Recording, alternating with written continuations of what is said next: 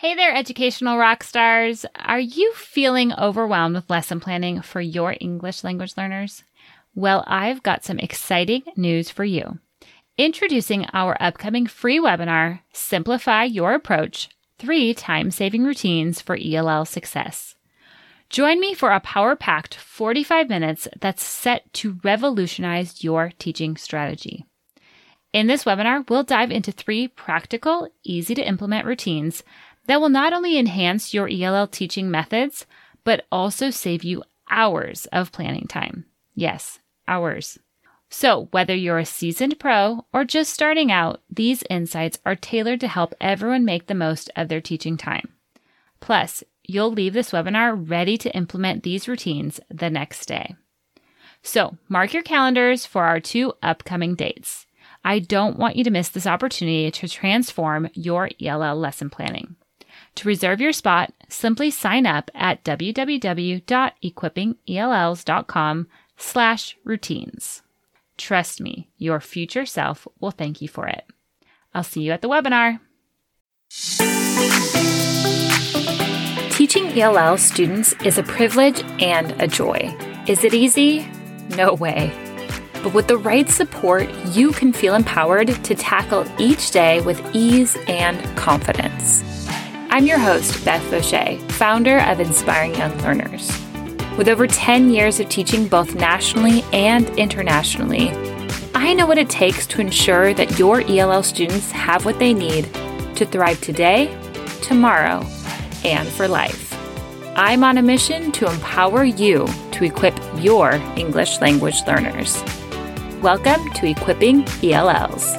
Let's get to today's episode.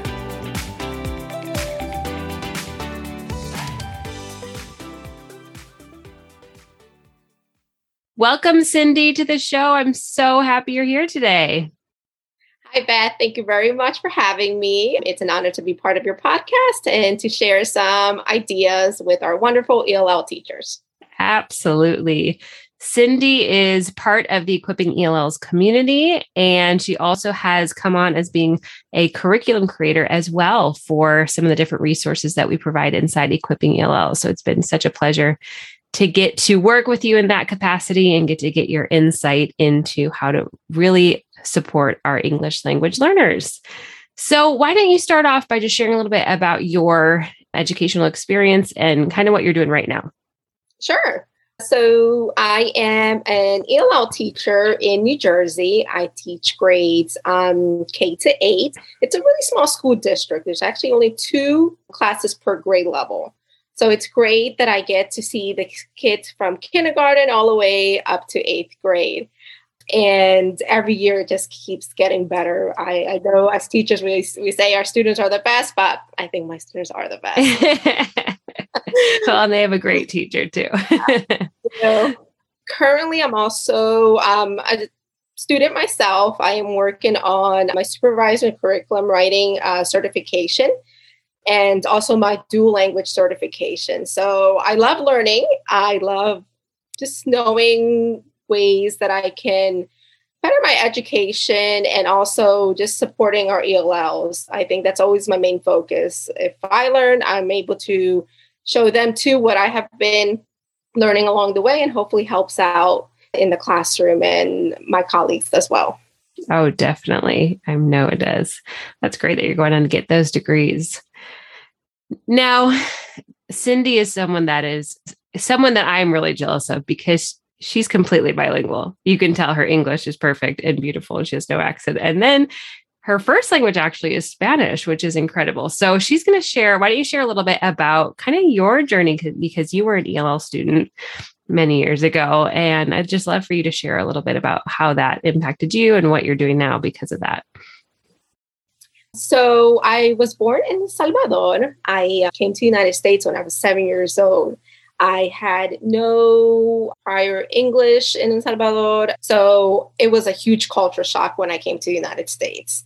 And started literally my ESL journey. I recall one day listening, I was already starting to pick up some English, but I didn't show or speak in the classroom.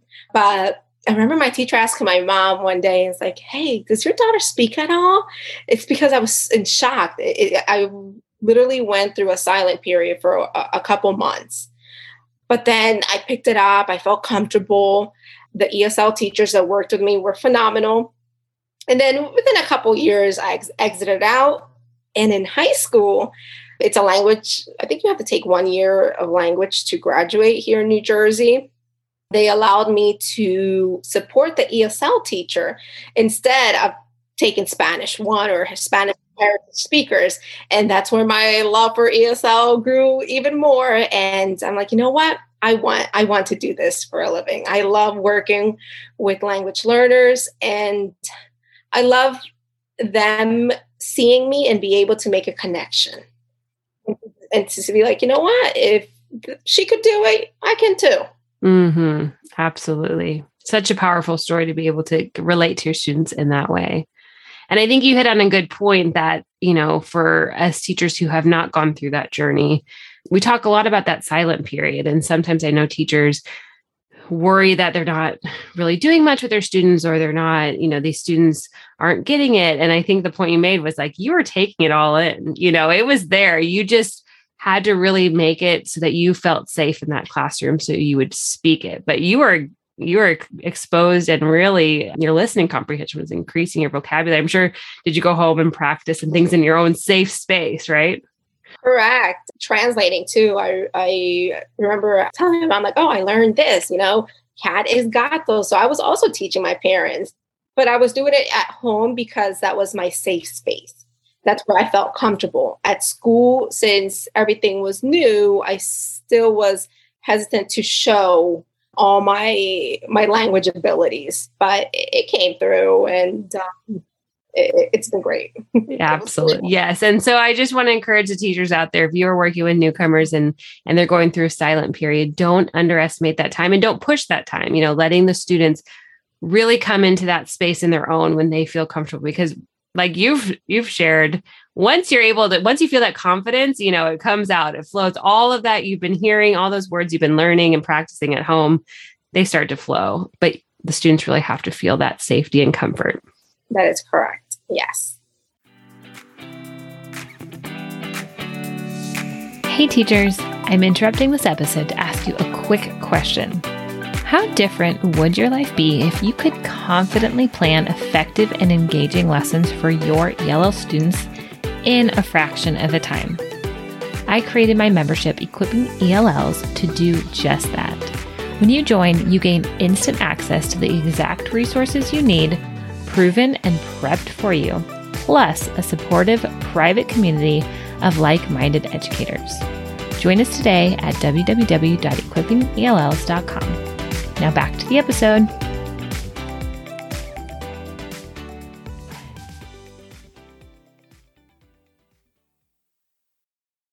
Today, I wanted to have Sindy on here to really share about building relationships with students, with families of ELLs, because this absolutely is the most critical place to begin at the start of the school year. And I know I've said that many times before, but it really, without taking the time to build the relationships, the rest of the year is lost. There's not going to be that academic learning without making that environment of safety and trust built from the first day. So Sindy does a fantastic job at this. And so can you just share some tips that you would give teachers for making relationships a priority? I know sometimes in the school, we feel this pressure of, assess, get them going. We got to speed it up. We got to get this and this and this. And so how do we just kind of slow down and really, especially these first couple of weeks, say, you know what, relationships are the priority? What tips do you have for that? Sure. Indeed, the relationships that you make with your students are vital. I think they create the atmosphere for the academic year. So my supervisor does a great job of sending an Excel sheet out to me. She actually has already shared it. We're mid-August. I start in September. And now I know already how many newcomers I'll have. So I did my own homework and I went to the school system, checked out the home language. I also see if the student is new to the States or not, because that gives me an idea if they have been maybe exposed to English or not, and if there are any siblings in the school district. And also just as a teacher, we need to also have an idea of assessment. So I can start scheduling when that will take place mid-September. I don't start that right away, and I'll talk about that later as to why. But yeah, now I focus on getting to know my students. So I know I'm going to have so far 5 newcomers. So the first day of school, what I always do is I'm outside. Even if I don't have a morning duty, I am outside. I want parents to know who I am, especially our ELL parents. And it's so important to show your presence. Every year, I have parents that walk with their students. I don't know where to go, what line to escort their students to go in, but just you being there and seeing a face that they can communicate with, you see a huge difference. And right there, right from the start, you are creating those relationships that are going to be so important for both the families, the students, and your peers, and then for yourself as well. So they're there, they're asking questions. They're going to ask questions. We don't think that they are, but they have so many questions. They're about to give you their child for 6 hours. It's So not to know who you are. What child's going to be taken care of. And I want to assure them that, yes, they are in safe hands and you are here to advocate for them. Not just the student, but also the family as well. So please make sure that you are out there. My school district, there are different entering points in the school. So I just saw that the majority of my newcomers are going to be 2nd and 3rd grade. So I'm going to be more on that section because there are more students. I know sometimes we would like to divide ourselves and go points. You can decide that on your own, but I'm going to be on that where the 3rd graders and 2nd graders enter, because that's where the majority of my newcomers are going to be. And I want parents to know me. And then after that, just do that every day for maybe the first week or so. And also during dismissal, be out there too, because they're going to ask you questions about the day. They're going to know, do we need anything for the student? Does the student need to bring anything in tomorrow? And you want to be that person that's able to communicate with the families. I love that, of just kind of your back planning of once you get that list of the students that you have, looking at those key indicators of just, are they brand new to the country? Did they just come from a different district? Have they been in, school setting before in the US? Do they have siblings? All those are so crucial to kind of get this picture of who the student is. Not that they're the end all of it, but to just have kind of some background into then knowing who you're going to be receiving on that day is wonderful. I love those tips. So, and if you don't speak the language of your students, I'm thinking just as you're talking, still like you're saying, being outside, maybe having a welcome sign in multiple languages so they see, oh, you're a friendly person who can help me. You're accepting of all these languages. Okay, I'm going to ask you these questions. Maybe having your phone with Google Translate or something like that, so you can communicate if you don't speak the same language as the parents, because I think it is really important to keep in mind, all parents feel very stressed and anxious on the first day of school. Like you're saying, I didn't really understand this when I didn't have children, but now we're sending our 2 girls to school in a couple of weeks and just thinking through, oh, do they need to bring this? Where are they supposed to go? What door are they supposed to go into? Who's their teacher? I mean, there's so many questions that we have. And so knowing that there's somebody to receive our children and that they're going to be safe throughout the day is just the best place to start with building those relationships. So I love your priority in that. Yes, it's so helpful. And just knowing that you're helping out the community is very rewarding as well. Now in the classroom, the first 2 weeks, I do not think about assessment. My first 2 weeks are getting to know my students, getting to know their families.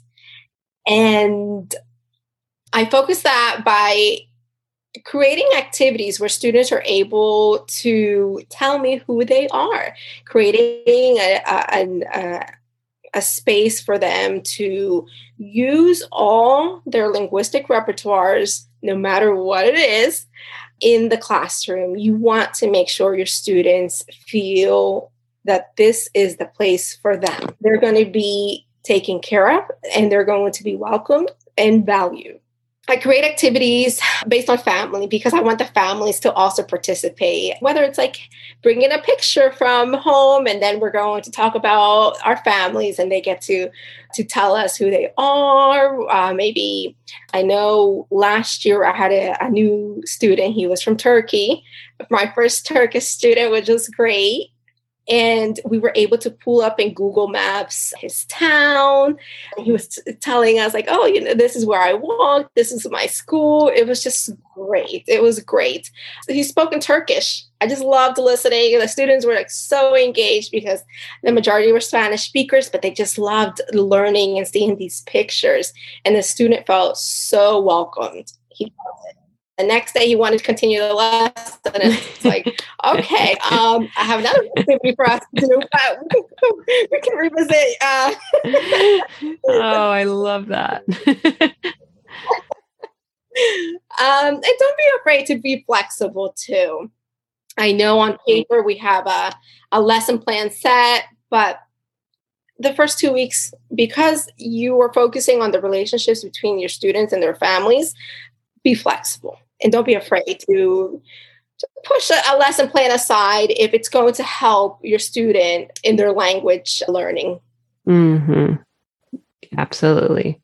And to think, I'm just thinking of that Turkish student that you had, coming a very long way, probably a very intense journey of getting into the US. And just thinking that for once somebody, after all these months or however long it took him to get into your classroom, for people to be genuinely interested in what his life was like before. That just, even if he can't communicate in English, I love just letting him have that freedom to share pictures and to get excited and get to give other students a glimpse of the life that he left. That's really powerful. Correct. And it's a culture shock for them too. Have to provide them with the space for them to internalize all the changes that are taking place, and just to know, even though yes, I don't speak Turkish, it was challenging for me, but every day he was teaching me a new word. On Google too, I was practicing how to say sentences in Turkish, and I would tell him, I know it's not the best, but I'm trying. Yes, absolutely. I appreciate that too. I'm going to go on a little side note right here, because I know you have some experience of working with refugee students as well. So what would be your advice for teachers who are working with, SIFE students who might have come from a very difficult situation? So maybe they don't feel comfortable sharing about what they've left, or maybe their family is broken right now. They're not with their family. How do you kind of go about that to make sure that you're sensitive to those students who really it's still pretty traumatic and it's not something that they're ready to share yet? Correct. With the refugee students, I had an opportunity to work with the International Rescue Committee last couple of years. And with them, we focused on their social emotional needs. That was number one for us right from the beginning, showing them ways of how to voice how they are feeling. Because a lot of our students, they walk in our classrooms with lives that we would have never imagined a child living. And we need to be sensitive of that. We need to make sure that we're not forcing our students to produce like academic scores that we need for an assessment. No, we need to value them as humans. We need to make sure that when they're walking in, they know like, okay, you're advocating for me. You care how I feel. So with our refugee students, social emotional needs, the needs of the students were our number one priority.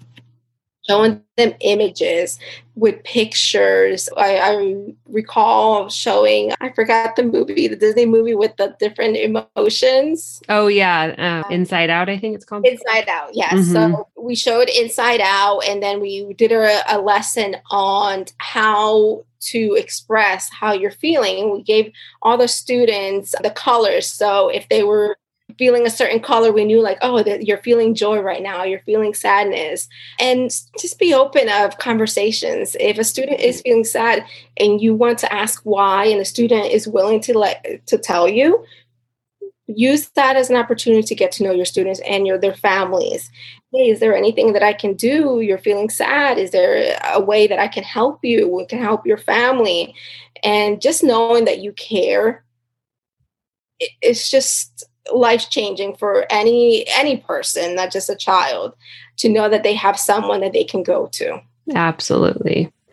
And I think too, like you said, we have our set lesson plans, but having that flexibility is so critical as we're working with newcomers, just because we want to have that, that freedom. If we see that they need some more social emotional learning, they need some more support in this, they need some more time to share about what they love over getting right into the academics, having that freedom and flexibility and seeing our students through that lens, instead of seeing, like you said, that they're more than just a test score or reaching this language level, but seeing them that they're valued and welcomed. Do you invite parents in as well during these first few weeks, or how do you go about with relationships with parents, or do you use different apps to communicate? Why don't you share a little bit about that?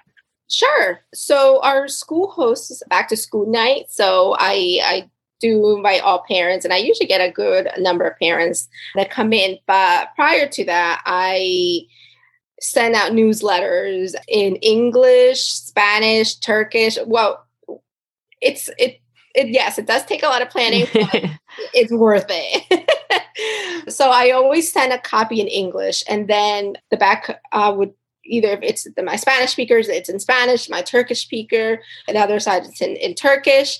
And I always share a QR code if it's English or Spanish. Those are only two languages I speak. If I could speak more than one, I would make sure to include more than one QR code. But I always make sure I send this new newsletter, what's going on in school. And the first week, I always make sure to send an introduction of myself, my educational background, why I love teaching, and what I'll be working with their child at home. So I'm sorry, at school. So that way parents know who I am. And I include an image too, just in case if they are not the ones dropping their child off in the morning, they know I still have who I am by the image that I have shared. And I share that too with my colleagues, like, hey, this is the newsletter that I share with parents. You're more than welcome to send it to your papers that you send home with the child. Or if you want me to create something similar for your classroom, I'm always open to do that as well. So that helps. And then, yes, I do use an app called Class Dojo. I found Class Dojo to be great for communication. Class Dojo allows parents to translate the text. So if you're texting it in English, they have a selection for them to translate it to Spanish or Turkish. So it was great. And I get to share images too, like, hey, what the child is working on. And it's great. It's a great way to make sure you have that communication with the parents during the day. And vice versa, two parents can send you, they can type it in Spanish, and then you can receive it in English. Great. That must be a new feature since I have used Class Dojo. That's wonderful. Yeah, we love it. We've been using it for a couple years in our school district, and parents enjoy it. Yep. That's wonderful. And just hearing you speak about your newsletter, I love that you include a picture. I think sometimes we underestimate, if we're familiar with a U.S. school system, we underestimate how overwhelming that can be for families that are just arriving into the U.S. Because I know, like here in Panama, you don't have counselors and social workers and support teachers and all of these other people in this building. So it can be very overwhelming sometimes for our parents of ELLs to know who is this person? How are they helping my student, my child? So just kind of really clearly going through that at the beginning of the year is awesome. And what you made when you talked about the QR code, I know I'll have to research and we'll put the show notes a link, but Google was coming out with a video transcriber where you could upload a video where you're talking in English and then it automatically can be transcribed with captions into multiple different languages. So that could be another option for teachers who have a variety of different languages and feeling like, I can't really reach all these parents because I only know English or I only know English and Spanish and I have all these other students. So we'll put a link in the show notes. I can't remember right now what it's called. I know it was in beta, but it was very cool because you could just do a quick 5-minute video of who you are, what you're going to do to help their students, and then they can click the transcription of whatever they want language and it will caption it. So technology is improving rapidly. Yes. And Google Docs, I believe they're able to translate too. I tell my teachers there is now a function for them to select the languages available for translation. That is great. Yeah, we need to take advantage of these things and really help support the families and the students. All right, Sindy. Well, let's finish up here. We're heading back to school. It's in August right now. Some people might have already gone back to school, but you shared a little bit about this, but can you share a few more tips of things that you do to get ready for the year? You kind of shared a little bit about what you're doing now with your list or any other tips for new teachers of ELLs. What would you say is really the most important things as you head back into this year? Yes. My number one thing is always advocate for your students. Please make sure you are communicating with the general ed teachers, creating a space for communication between all teachers. Our English language learners are not just our students. They're everyone's student in a school district. So we need to make sure that we are working as a team. Make sure that you're sharing like a resource, like a newsletter or the app, or just making sure that you know how you're going to be able to assist the student when they are not present in your classroom, that the general ed teacher has the confidence to work with our ELLs is important. So communicate with everyone. And that also includes parents and students. Throughout the school, if I know as teachers, we have already a lot on our plate, but labeling things in different languages, whether it's like a bathroom, a sink, so that way our students know where to go, that's also very helpful. I do that in my classroom. I make sure I label as the littlest things. It could be a window and it's like, okay, ventana, and then I added it in Turkish too. So I keep adding to that too. So that way the classroom looks like a language welcoming space. Another thing is just be prepared. Be prepared to have an open mindset and to be flexible and to always remember why you're doing what you do. And it's rewarding. Every time you feel like you're overwhelmed, just stop, reflect, and it's like, you know what? I'm doing this because I care. I value my students, and I want to provide them with the best educational experience. So make sure that you also take care of yourself. I know we're as teachers, we want to be superheroes. It's important. Self-care is also important. If you can't care for yourself, it's going to be hard to give your all to students. That is so true. Yeah. And I love that, just going back to the core of why you're doing what you're doing and really knowing in your heart, with all of our students, we're making a difference, but especially when we're working with these English language learners, we're really impacting not just the student, but families, communities globally, having an impact. And so that's really incredible that we have global classrooms, that we get the gift to work with these students. And I think when things get really stressful, we forget or feel like we're not doing enough, and I think that's a great point of just going back to why we're doing it and then start to eliminate those things outside of our control that aren't adding into really doing what's best for our students is really a powerful way to keep the excitement alive because it is so rewarding. I absolutely agree. It is.